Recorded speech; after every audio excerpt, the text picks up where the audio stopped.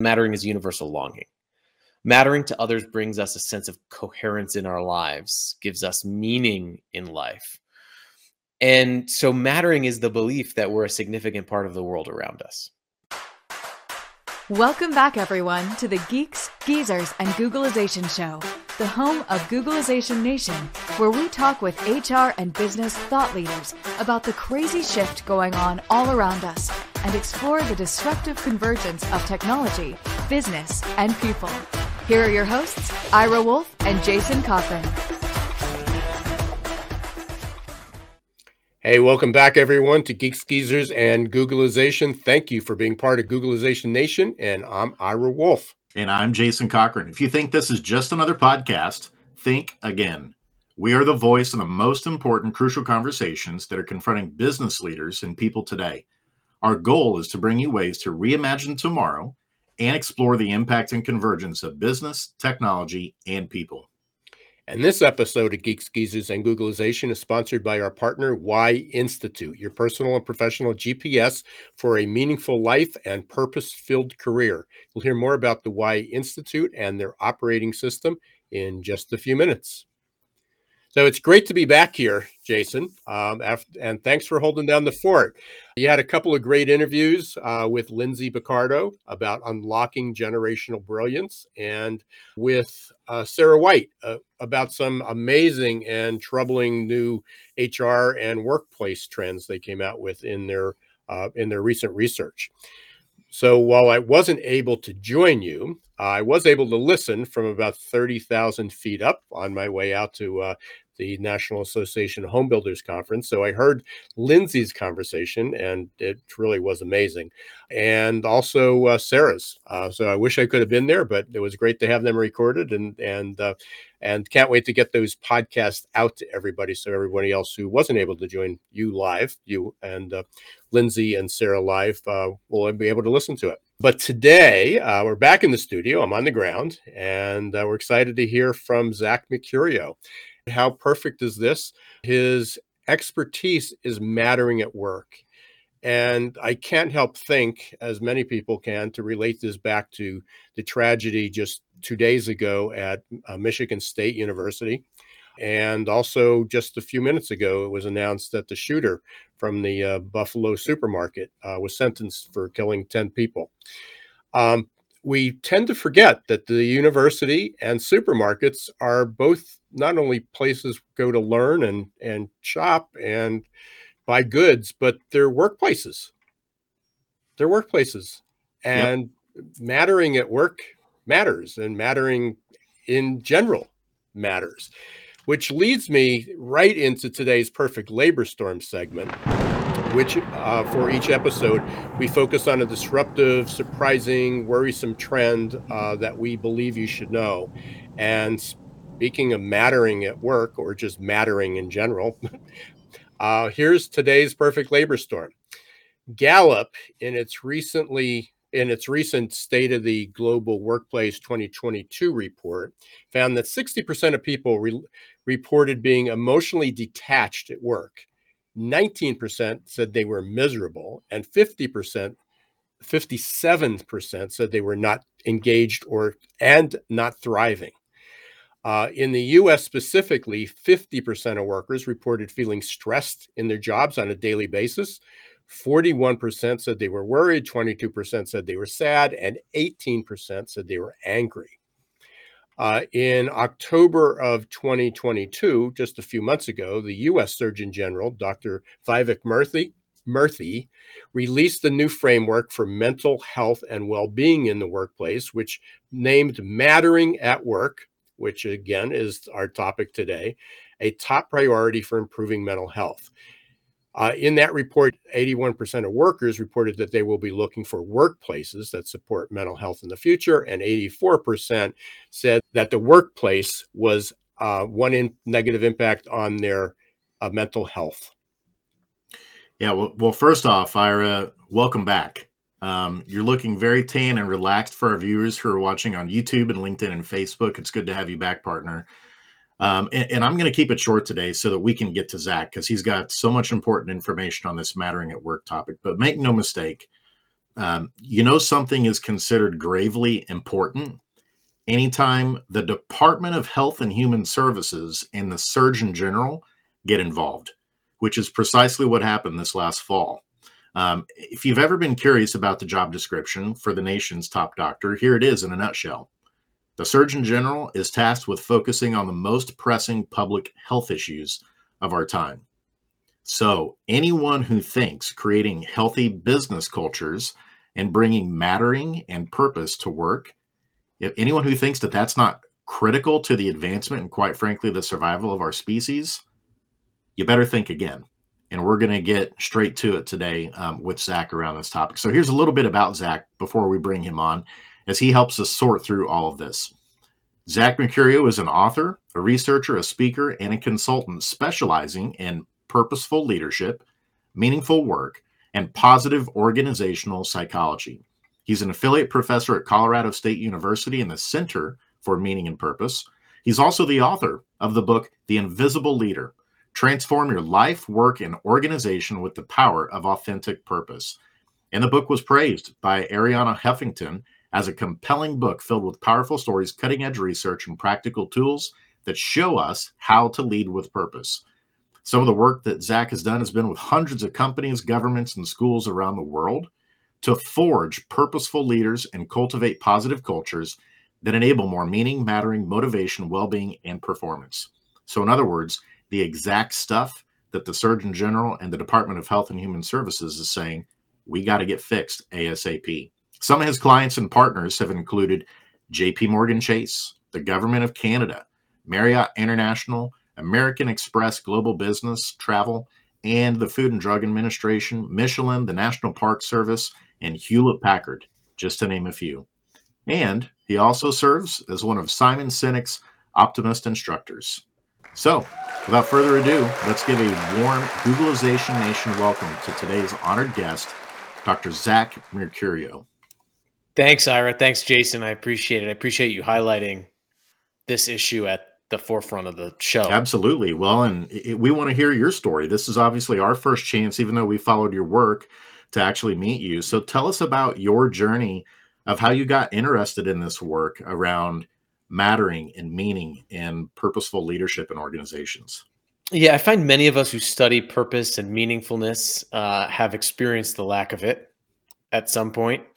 And I remember my first job out of college was in an advertising firm, and I was making a lot of money. I had all of the outward symbols of success. People were very proud of me on the outside, but I felt very miserable and very empty. And it wasn't because the job itself wasn't meaningful. It was because I was unable to experience purpose in the job and meaning in the job. And one of the reasons why was that everybody would come into the office, and on a Monday, they'd talk about what's happening in the next weekend or what happened the weekend before.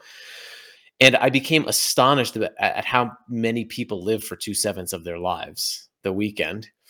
And during that time in that job where there was this hyper focus on achievement and acquisition and not purpose, I met a lot of people, whether cab drivers or bus drivers, who exuded this joy, that I hadn't seen in my office. And when I talked to them about, their jobs, they talked about the contribution they made through what they did and didn't talk as much about what they did. And that's been when I became obsessed with understanding how people can develop that perspective toward their work, the place where people spend a third of their waking lives, wherein they think about, how am I contributing through what I'm doing? How is what I'm doing how do I and what I'm doing matter, regardless of where I am? And I've spent the last decade now, since that trajectory changing realization, researching how we can develop that mindset and create cultures that make it easier for people to experience purpose. And mainly because I didn't have it. That's fascinating. In today's episode, we're talking about mattering.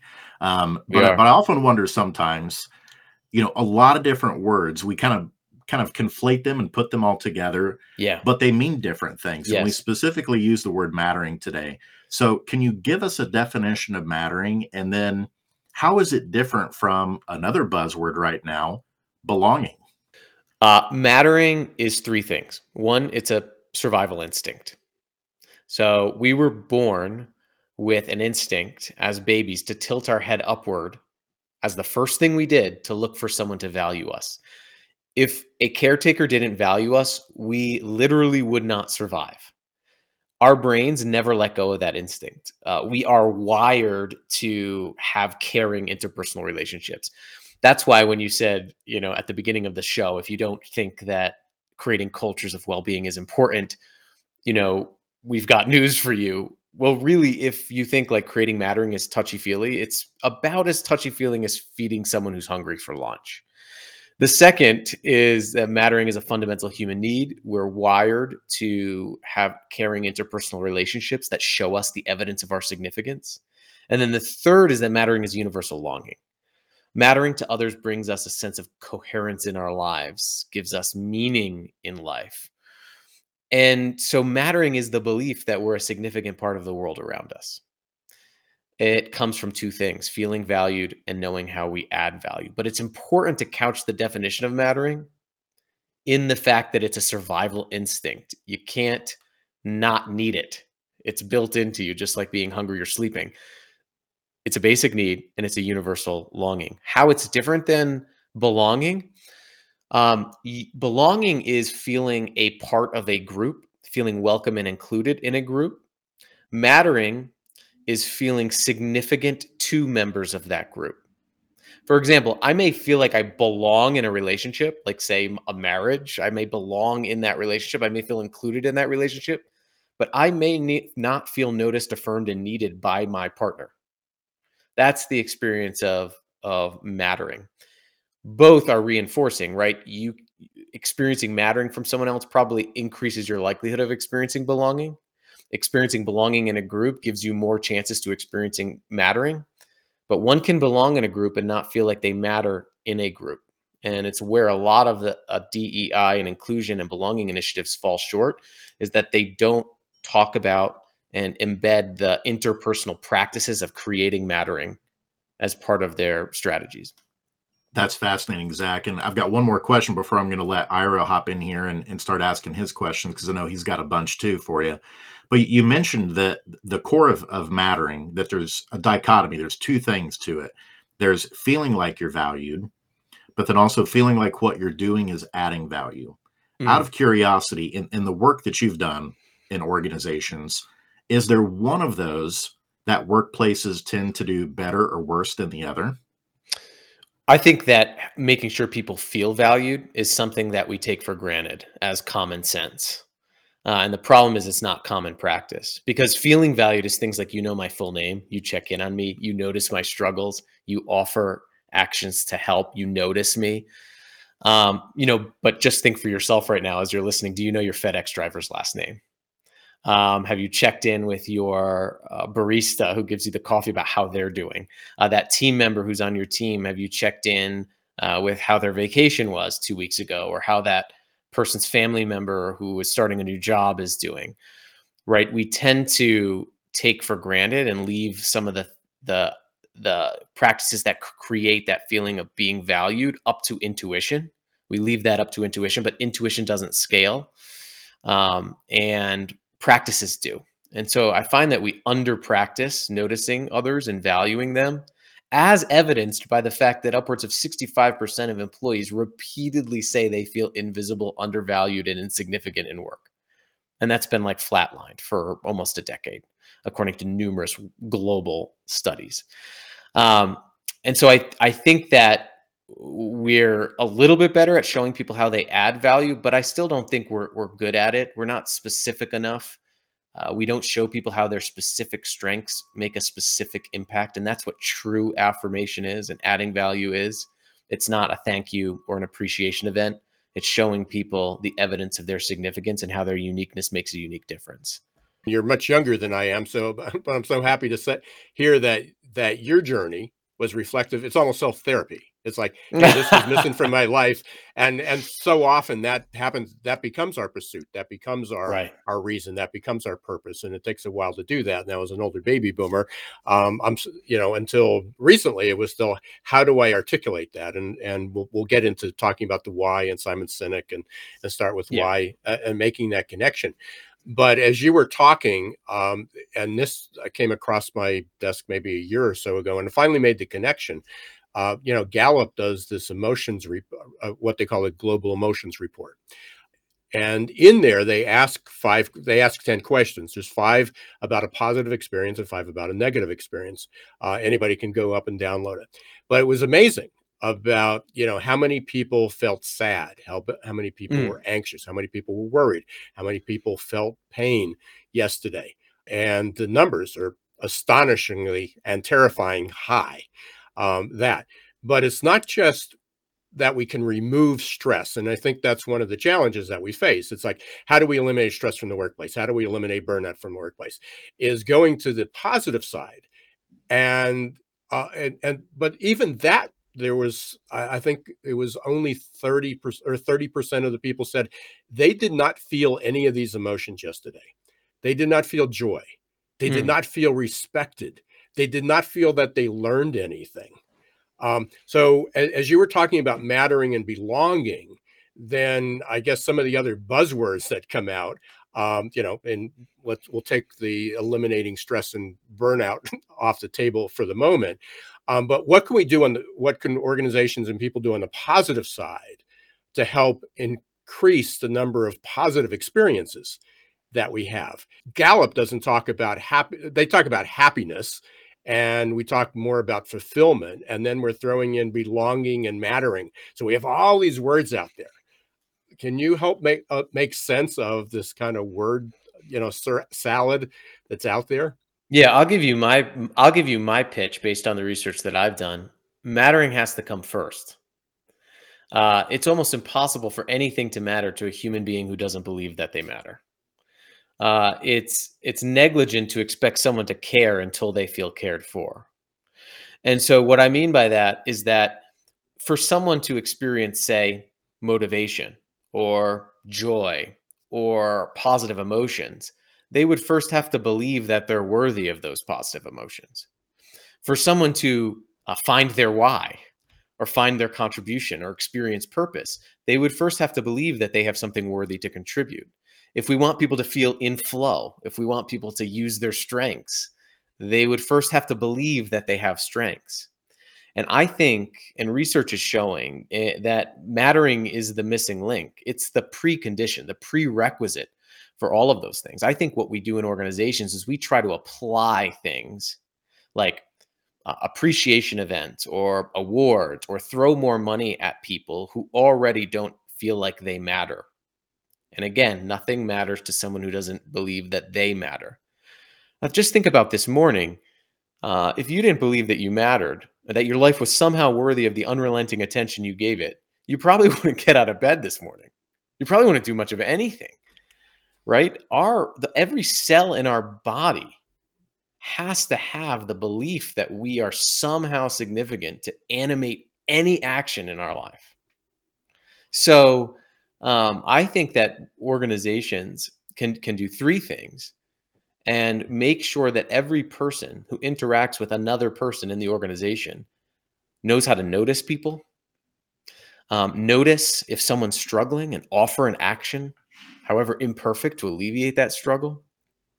Make sure that people feel affirmed, making sure that I can name Ira's unique strengths and show you the clear line of sight between your strengths and the impact, and do that regularly. And then I think organizations need to make sure people feel needed, that people feel indispensable and relied on. We went through 3 years of who's the essential worker. It's kind of ridiculous because it assumes some people aren't essential, which creates, an epidemic of anti-mattering. And great leaders, I think, treat everybody as essential. They throw that old trope of don't forget you're replaceable at work out the window and treat everybody as the irreplaceable human beings they are. And I think only when we do that can we start to experience those things like joy. It frees us up to experience joy. It frees us up to experience relationships. Like for me to build a healthy relationship with you, I have to believe that I'm worthy of being in a relationship with. And when we don't have that, it's really difficult. So that's my pitch for why I think, and the US Surgeon General thinks, that mattering has to come first as a foundation for mental health and well-being. Happiness is a resultant condition. Even engagement, employee engagement, is a lagging indicator. One of the most powerful psychological states for those lagging indicators is psychological meaningfulness. So I think leaders and organizations should be focusing on the leading indicators of meaningfulness, which come from the experience of mattering, and not so much on let's measure engagement and happiness. Last night, I think I was talking to Jason prior to the show about this. We went out for Valentine's dinner, and we're sitting at the restaurant. Turned out to be that the owner was there, and she was in her 30s. Her and her husband just opened up this place. It also kind of blew apart the whole thing about millennials not working hard, since she was also held down. Not only she was running the restaurant, but held down a full-time job as a nurse. And also had 2 kids. So all these things. But beyond that, she said, the hardest part is finding people, finding line cooks, finding clerks, finding staff. So I'm going to put myself in her shoes, because I was not able to answer this question really succinctly. How can she create an environment? How can she help line cooks feel that their job matters? I mean, here there are people getting $12, $15 an hour. I'm sure there are many people, employers, managers, owners listening to the show, HR people saying, hey, I get it. We can do this with people that are professionals, college degree, our executives. But how do we get somebody, a frontline worker, to feel that their job matters? Absolutely. I mean, one of our studies was with university janitors, custodians. Most of whom aren't 5 years old and saying, I want to be a janitor in my life. A lot of people fall into that job because they need to put food on the table. I remember one woman we interviewed, and we asked her, why did you get this job? And she goes, I was near homelessness. It was the only job that would hire me.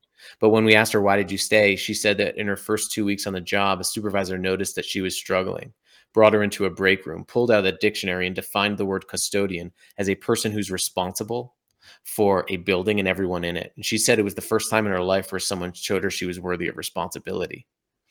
And she's been at the university for over 25 years now. She's one of the most sought after janitors. But we find that, right? People, especially early on, regardless of what you're doing, what kind of job you're doing, if you experience these regular moments that show you the evidence of your significance, it can alter the belief systems about yourself. But I would back up and I would ask the big question is, how are we seeing people? How are we seeing our employees? I was on a manufacturing floor. I asked them, what do you do for your onboarding program? And they said, onboarding, Zach, we're just trying to get warm bodies. If you see people as a warm body, you will treat them as a warm body. If you treat them as a warm body, that's what they will become to you. When somebody feels replaceable, they will act replaceable.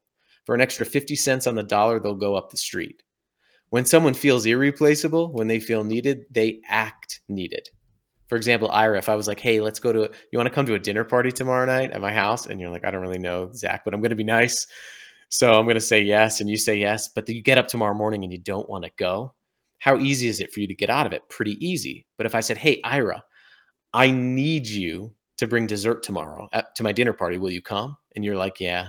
But then you get up tomorrow morning and you're like, I don't really want to go to the Zach guy's dinner party, but he needs me to bring dessert. How hard is it for you to get out of that plan? Really hard. When we feel irreplaceable, we act irreplaceable. So are you viewing your potential employees as just line workers that will leave and go somewhere else for extra 50 cents? Or are you seeing them as indispensable human beings? And I think that's important. I think another thing is important is to personalize the process more. One of my clients is a car wash. They hire a lot of car wash attendants. I got an email from the general manager that said, hey, we need help. No one's showing up for our interviews. They fill out our applications and then they don't show up for the group interview.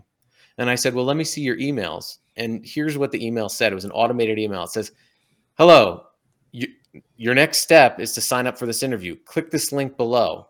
Thank you to schedule your interview. Thank you. So I looked at the interview and all we did differently is I said, why don't you put their name? Hello, name. Why don't you put something unique about them that you learned about them on their application? Hey, we noticed that you had this experience as a car mechanic. We really use that experience here. It's really needed here, and we can help you build upon that. Oh, and by the way, click the link below to schedule your group appointment because Kerry will be waiting for you at the entrance when you come in. Thank you, Kerry. Here's my phone number if you need anything. All we did was change that wording, and he got 100% of people that showed up at the following group interviews. Again, people want to feel noticed and seen as more than just a resource to fill a job. They want to be seen as a full human being. That's brilliant, Zach. And the extensions, I think, also go into school. And I know that you do some work with schools as well. I actually cut my teeth as a psychologist, being an educational psychologist. I worked in schools for about a decade. And so a lot of times I kind of filter things through those experiences I had. And one of the things that we would often share, we didn't share it as eloquently as you did, but we would always share this saying, which is nobody rises to low expectations. Particularly with students. And it's like, if you're a teacher and you're communicating that you don't expect much from this particular student, then typically they're going to live up to those expectations. But if you think there's greatness inside of them that you can nurture, that you can help guide, they believe that too. And the ripple effect that I would see in schools, no doubt it happens in work too, but I think we get so focused on so many other business processes that have to do with sales and revenue generation that sometimes we forget fundamentally a business is a collection of people. And the psychological principles and the things that you said that are just as necessary in terms of their needs as food and water, which is they need to feel like they matter. We often just kind of look over those things. And I just want to, reinforce that this also applies into schools as well. We're going to take a quick break here in just a moment. And so, Zach, when we come back, let's continue digging in on this a little bit more. And let's also start bringing this mattering into work you do around purpose, because I think there's a bridge there, and you have a framework for once we get people to feel like they matter, how do we start getting that to align with purpose in an organization? And so start thinking about that. As we get ready to hear from a couple of our sponsors on the show. And we'll be back in 2 minutes with Zach Mercurio. For most of us, change is freaking terrifying. And unfortunately, there's no app to adapt. That might change in the not-so-distant future. But for now, we're on our own. That means we can either accept our default future or reimagine our tomorrow. For those of you who choose default, good luck. Just remember, there's no pause button for change. You can't turn back the clock. And there's no get-out-of-jail-free card in this age of perpetual uncertainty. Like it or not, change will happen all around us. And that change is not becoming just more disruptive and frequent, but volatile, uncertain, complex, and ambiguous, or VUCA. Fortunately, you can make change work for you and turn it into your personal and competitive advantage. Reimagine your future to one in which you're living with purpose, you're happy, and you're growing, thriving, and flourishing. If you're ready to rewrite your next life chapter and regain control of your destiny in this never normal world, your journey starts here. Contact the leader in adaptability and making change work for you, your team, and your organization. Ira S. Wolf, adaptability.expert.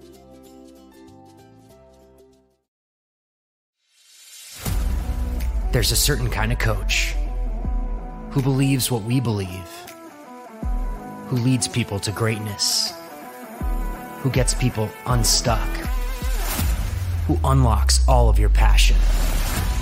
A coach who helps people discover what drives them, to tap into their superpowers. That knowing your why is the first step to untap potential, to focus, to breakthroughs. A coach who's looking for a better way. Are you that coach? And welcome back, everybody, to the Geeks Geezers Googlization Show. Today, we're joined by Zach Mercurio, thought leader and expert on purpose and mattering in the workplace. And so the first half of the show, we covered a lot of mattering. And Zach said, if you're an organizational leader, that's where you have to start first, is doing the daily behaviors and practices that make people feel like they matter. But Zach, before we left for the break, we said, now let's bridge this into purpose. So after we get past the first step of making people feel like they matter, how does that then lead into creating and instilling purpose throughout an organization with a large number of people? Yeah. So purpose is an input that helps people to believe that they matter. And at the same time, to experience purpose, people have to first believe that they matter. So I'm glad the order that we did this, but they're self-reinforcing. And it's important to define what purpose is, because there's a lot of talk out there. I mean, whether it's your why, your purpose, your vision, your mission, purpose is the reason for which something is done or created, its use or usefulness. It does not necessarily have to be your grand cause. You do not have to be an organization that's in business to solve the water crisis to have purpose. And this is a big misconception about purpose. Purpose is your usefulness. Almost every job on the planet exists to solve some sort of human need, solve some human problem, fill some human desire. You know, I teach part-time at a university, and for some of the students who are graduating to get a job, one of the things I tell them is make sure that you don't ever think that a job exists to pay you. Like, no job was ever created to give someone money. No good hiring manager is like, hey, let's give someone some money, for doing something. Every job exists to solve a human need, fill a human problem, whether it's a team member's problem, a client's problem, some bigger problem. Find that, focus on that, fill that human need better than anybody else. And that's where you arrive at purpose. So I think it's important to recognize that. One, purpose is the reason for which something exists. It's something's use or usefulness. We're all useful to each other daily. We all have purpose daily by default.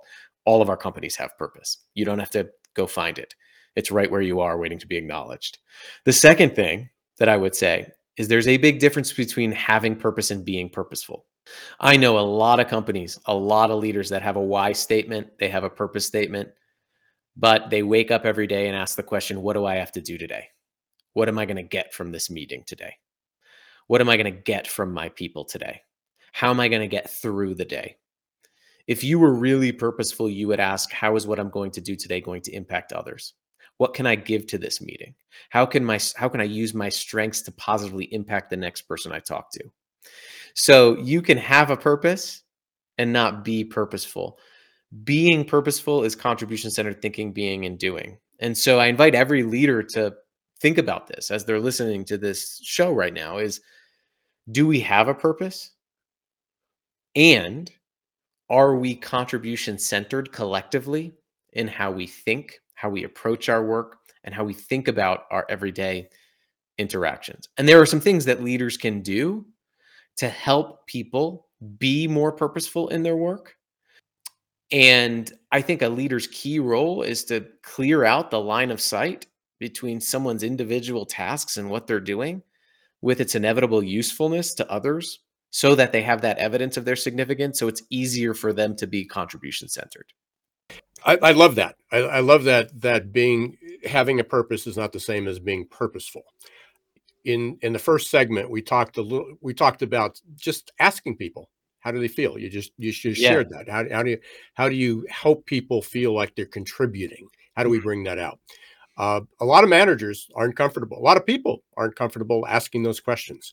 I was listening to Find Your Why by Simon Sinek on the way back, and he talks a lot about that. And it's like, find somebody that knows you, but not too well. And that can give you some objective feedback.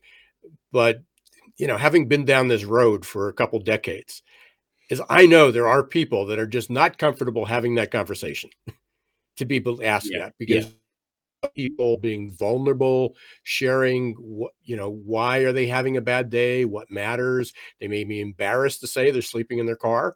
With food on the table, they can't take their child to get care, whatever it might be. Any tips? I mean, that how we can get people more comfortable. One is asking those questions in a way that makes people okay to answer. Yeah, so there's a couple of things I'm hearing you're asking. One is around having the conversations with individuals about their purpose. And the second is having conversations which allow you to gather enough data about the person to be able to notice them and show them that they care. The first question, I think that we overcomplicate purpose, and we think it's this huge idea. But I like to break it down to three things. If you're uncomfortable talking about like, hey, what's your reason for existence, which I don't blame you. You break it down into the components of purpose. One, which is passion, what you love to do.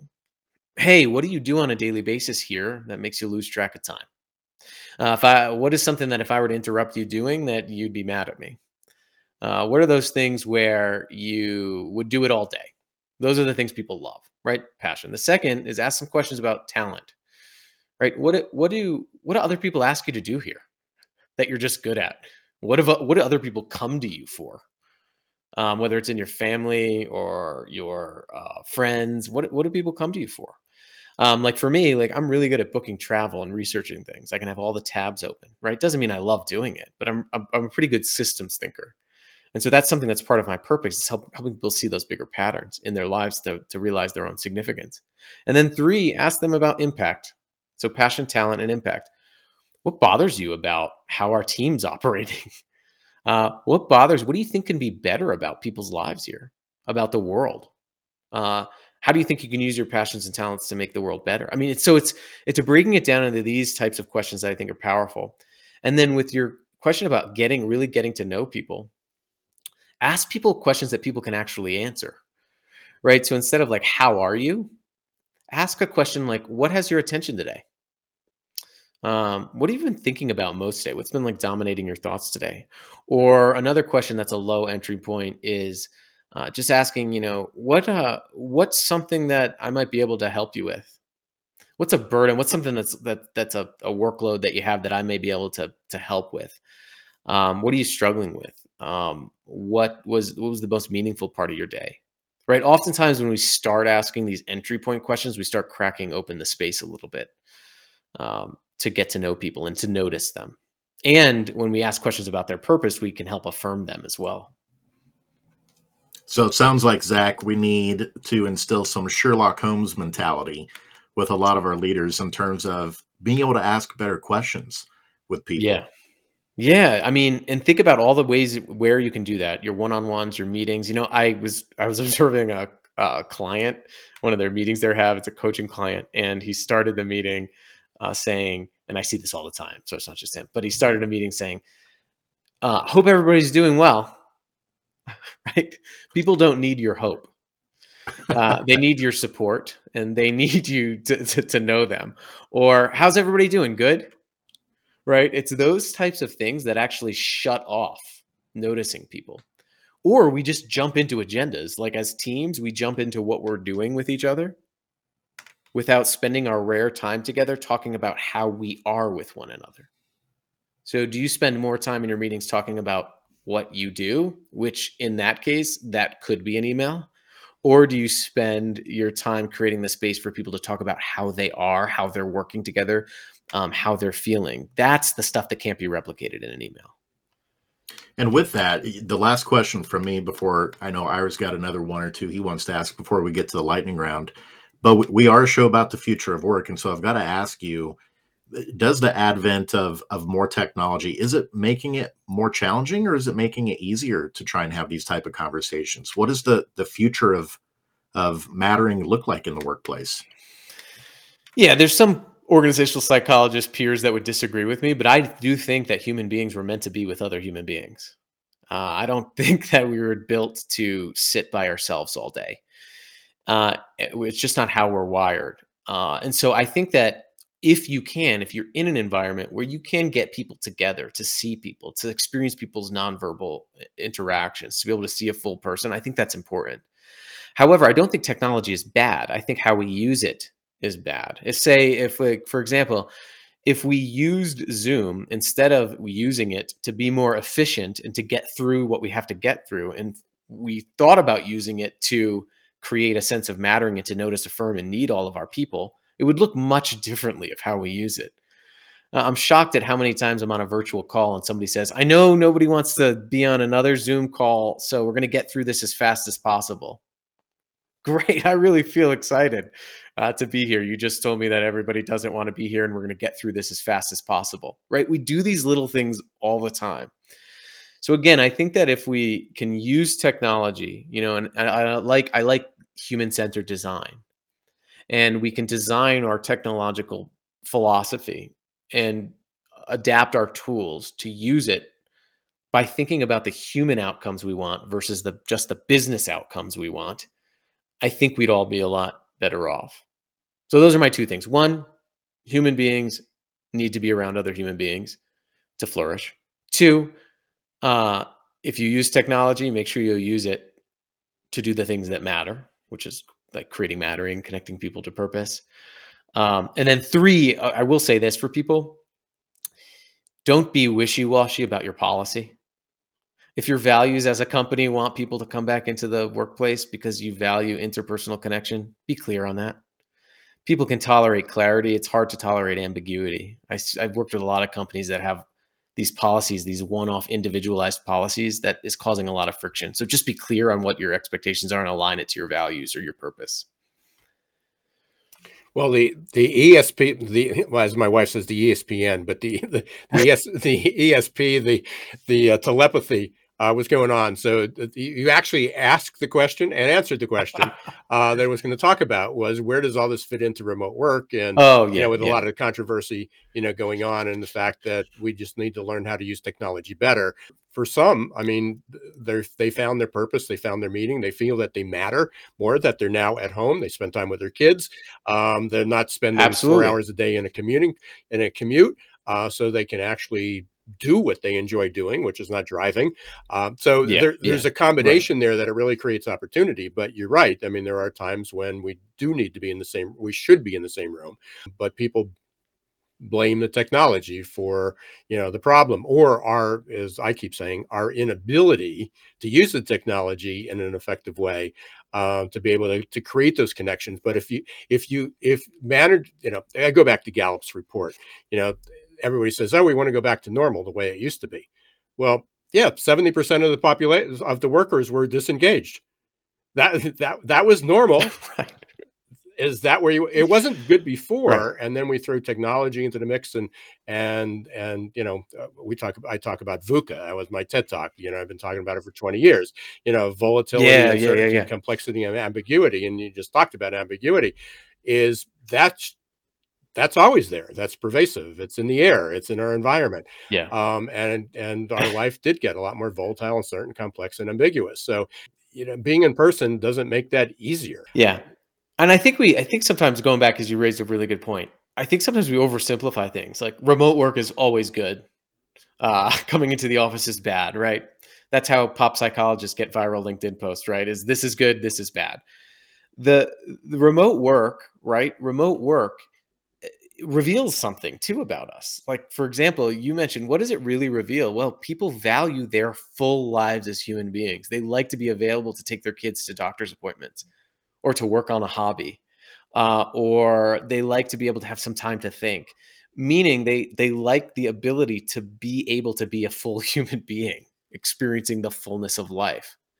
I think that's what we should abstract out from this affinity for remote work, and say that, yes, that gets at what we started this whole conversation about, which is that human beings want to be noticed as their full human beings. And that's one thing I think, no matter where you stand on remote work, that we can all learn, and we can all agree that we've come to understand that human beings are full human beings when they're working. And I love the caution of the pop psychology there, Zach. It takes me back to one of my first classes with my major psychology professor in college. And the first two words he said were, the two words that are the most important in social science research, he said, are this: it depends. Absolutely. And I think that's a great reminder that you just gave all of us, is to not, get caught up in these all bad, all good scenarios. So much of it depends on jagged profiles. That's what people are. Yep. And it depends on your context and circumstances. So a great reminder there. And I'll add on one final thing. question. Can I add one thing? Oh, yeah. It leaves out about 60% of the workforce who's in the service-based industry that can't remote work, right? Like a trucker can't remote work. Right. A distribution center right. packer cannot remote work. The person cleaning the plane when you get off cannot work remotely. Most people cannot work remotely, yet our conversations about work focus on the 30-40% of knowledge workers who can. When we think about the future of work, we need to be thinking about the future of workers, not just of work. And it needs to encompass all of work. So like you said, it depends. It depends on the context of what we're talking about. So any leadership advice you see, take and really think about, in my context that I'm an expert in, how can I optimize this and make this work? And I think that'll make us all better. So sorry to interrupt, but you sparked that. So it's a good thought. No, that was perfect. Perfect add-on there, and a great reminder for our folks to take that into consideration. And so I'm going to kick it over to Ira. He's got one final question that we usually like to ask our guests. And then, Zach, we're going to go right into the lightning round to get to know you a little bit better. Cool. What was one question we should have asked you, but we didn't? I think one question that you could have asked was, what should a leader who wants to do something do next? Well, I got a great question to ask you. One final question. What can a leader do next after listening to this? Yeah. Listen. Because I know, like, I've gotten to be a guest on a lot of these great shows, and this is a great conversation. I've listened to a lot of them. I've watched a lot of TED Talks, but I'm often left overwhelmed, with like, oh, I should create mattering. Now what? It's like, oh, I should eat better. And then I Google it, and it's like, I have way too much. I don't know what to do. I think the first thing that a leader can do is to self-assess themselves. Do like a gut check for yourself around those three areas: noticing, affirming, and needing. I think that models are helpful because, and I part of my life is in academia, so I like models, but I think they're really helpful because they give us a lens and a way to define something that can be really ethereal and hard to put our hands around. So, do I make the people around me on a daily basis feel noticed? What am I doing to notice people? And how can I help people feel more seen? Who do I need to check in on? And just start it in your personal life. Who do I need to follow up with? The second is affirmed. Who around me don't I know about in terms of their unique strengths? Could I name everybody's unique gifts around me? When's the last time I showed them what their unique gifts are? And just kind of write a note to yourself. And then the final piece is, when's the last time I showed someone they were needed? When's the last time I said these 5 words, if it wasn't for you? And show them that I was relied upon. I think that self-assessment on noticing, affirming, and needing can really help you zero in on where to focus your attention after a conversation like this. Zach, that was a brilliant question and answer there that you just provided. Like, seriously, I can't believe how quickly we've gone through the show. We've already come up near the end here. And we're going to have to get you back on for a part 2 because we just scratched the surface today. Yeah. There's so many practices. Yeah. Exactly. And so I feel like today was kind of like getting through the theory, and maybe the next time we have you on, we'll get into more of the application like you just got into. Yeah, that would be awesome. Cool. Well, here we go. Let's get to know you a little bit better. I'm going to send you 3 questions your way to get to know you a little bit better on a personal level. So let's start with this one. Who is your favorite band or musician? Foo Fighters and Dave Grohl. Awesome. Yeah. Read his memoir, The Storyteller. It's really good. I'll have to do that. They were here a couple years ago. Oh, awesome. There's a music venue just across the street from where I live, like about 200 yards here in Indianapolis. And he broke his foot. Oh, you were there? Like yeah. I was there. Yeah. He did the show on a throne. Yeah. I'm like, if you're going to break your foot, one way to come out and just nail it is to play guitar and sing from a throne. So love the Foo Fighters there. Yeah. How about this one? If there was one person in the history of the world that you could spend the day with, who would it be? Right now, just because I just finished his second book, Viktor Frankl, who wrote Man's Search for Meaning, and really was the person who popularized in a good way the need for meaning before anything else. And I think if he were still around today, he would probably latch on to the mattering idea as almost a better term for it. But just the fact that he endured some of the most hellish conditions on earth, a concentration camp, and was able to experience and craft meaning into that experience is really remarkable. And so I'd want to talk more about how dig into how he did that. What can we learn from a practice standpoint? That's awesome. One of my favorite books and authors as well. And I got to think, just like you said, he would probably be very fascinated and appreciative of the work that you're doing as well. And then the last one here, how about a superpower? If you could pick any superpower in the world, what would you pick and why? To feel what other people feel. An empathy calibrator. Spoken like a true psychologist. Like to be able to actually feel the sensation of someone's struggle, because I think that would motivate a lot of positive action. That's really insightful and deep. I love that. Zach, we can't thank you enough for coming on the show today and being with our listeners. You shared so many helpful tips and practices of how to bring mattering and purpose into the workplace. And so as we get ready to wrap up here, we've got your website, zachmercurio.com. It's scrolling across the bottom there. How else can people get in touch with you or the work that you're doing in your consulting group? Yeah, my favorite platform right now is LinkedIn, to be honest with you. It's such a great place to find people who are really trying to do good work around leadership. And so I'm always adding insights, and there's a great community there. So it's just Zach Mercurio. I don't know how many of us there are, but you can search for me. You can probably find me, the meaningfulness guy. And love to have you as part of my community there. Perfect. And the name of the book again that Zach wrote is called The Invisible Leader: Transform Your Life, Work, and Organization with the Power of Authentic Purpose. And you can find it at Amazon. You can also find it at his website, zachmercurio.com. Thanks so much for being with us today, Zach. Yeah, thanks so much. It was fun. Zach, one of my measures is always how quickly do I want to go back and listen to this again, and it's going to happen real quickly. So, me too. Yeah, I want to go back and listen to this, because that's what happens. You get in the flow of a good conversation, and I want to know what we talked about. Exactly. Absolutely. So, we'll definitely have you back. Have a great day. Thank you. You too. Bye. Ira, seriously, that was absolutely incredible. We can't thank Zach enough for being with us. Let's start off with you. I mean, I know you were taking notes over there because I saw you with your head down scribbling, just like I was too. There was so much good stuff. What were the big takeaways for you today? There's so many. You're right. I have 2 pages here. I think one was understanding the difference between mattering, the conversation we had about mattering, belonging, purpose. Love his definition of purpose. It's just an input to help people. But purpose is your usefulness.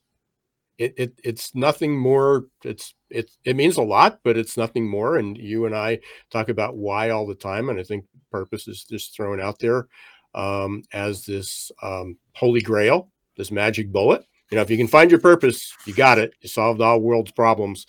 And really, everybody has their purpose, but it doesn't necessarily mean that they feel that they matter. 100%. That was a big eye opener for me today too. And then the other one, if Zach has not trademarked or copyrighted this, he absolutely should. He said, intuition doesn't scale, behaviors do.